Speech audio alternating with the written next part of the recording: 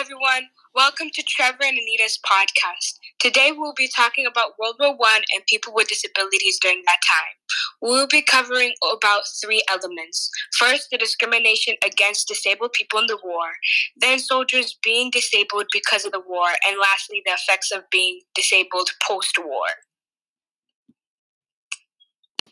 In 1919, there was a law set by Federation of Great Britain, also known as MFGB, that, quote, demobilized men who are disabled and unable to work in the mine shall be trained for suitable occupations and paid during the training and allowance equal to what they should have earned in or about the mine had they not been disabled.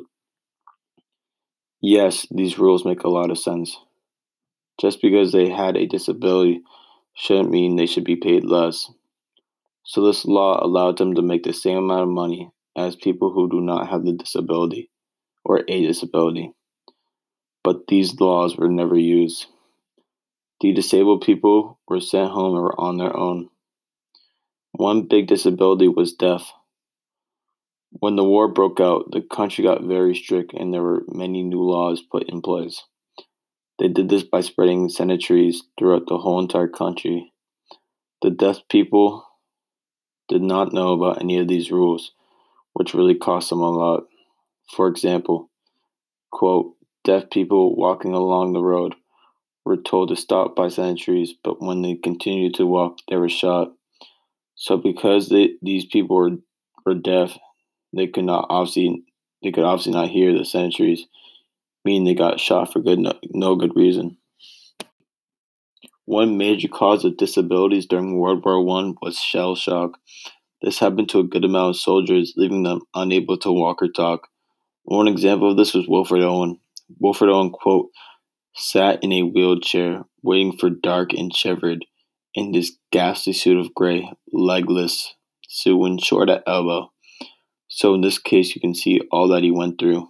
The soldiers also can get a facial tic where it left one man responding to no word but bomb. Most of the injuries that occurred were caused by small arm fires or sword cuts.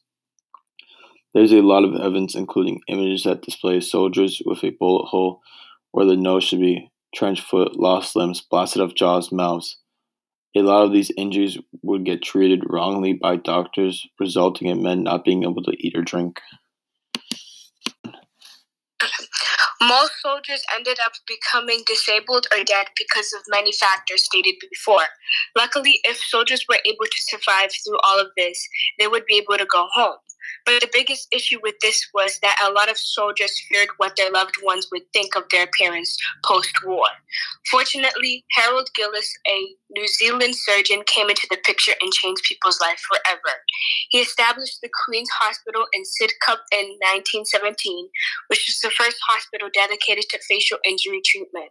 One of Gillis's most successful skin grafting technique was called the tubed pedicle. Through this, Gillis and his team were able to lay the foundation for modern plastic surgery. Through his success, he was able to share his knowledge through models, casts, and busts that demonstrated the technique he used during surgery. A lot of soldiers came out thankful for the miracles Gillis had performed, but some stayed unable to present themselves to the world. A quote from a nurse from the Queen Mary's Hospital, Sidcup, 1950s, describes how some men went extreme measures to be unseen. End quote. We had 2 night watchmen, both wounded very badly in World War I. They had gone through facial reconstructive procedures after the war, but the price they paid for their country was unbelievable. They were so disfigured, only night work was possible, and they never looked us in the face. But we, the nurses, began to feel comfortable with them, fed them a sandwich and a cup of tea on a cold night. Stan, the one I knew best, told me he had never had a family, never been to a dance, never enjoyed a girlfriend even before the war. Since Gillis understood that the disabled men were put at a disadvantage in the job industry, he provided introduction training schemes to give the men interest in new skills. Because of his passion for helping disfigured men become normal in appearance, it was seen as revolutionary, and that's why he was called Gillis, the father of plastic surgery. To this day, Gillis's work is used in modern plastic/cosmetic surgery. Overall, the effects of World War I impacted all, including those with pre-existing disabilities and those who gained them through the war. Although deaf and other disabled people were sometimes left out of the picture when it came to World War I, they still had a huge impact on the war. Through the war came advancements in the medical field, Harold Gillis being the prime example of how beneficial and influential that time period was to all of us.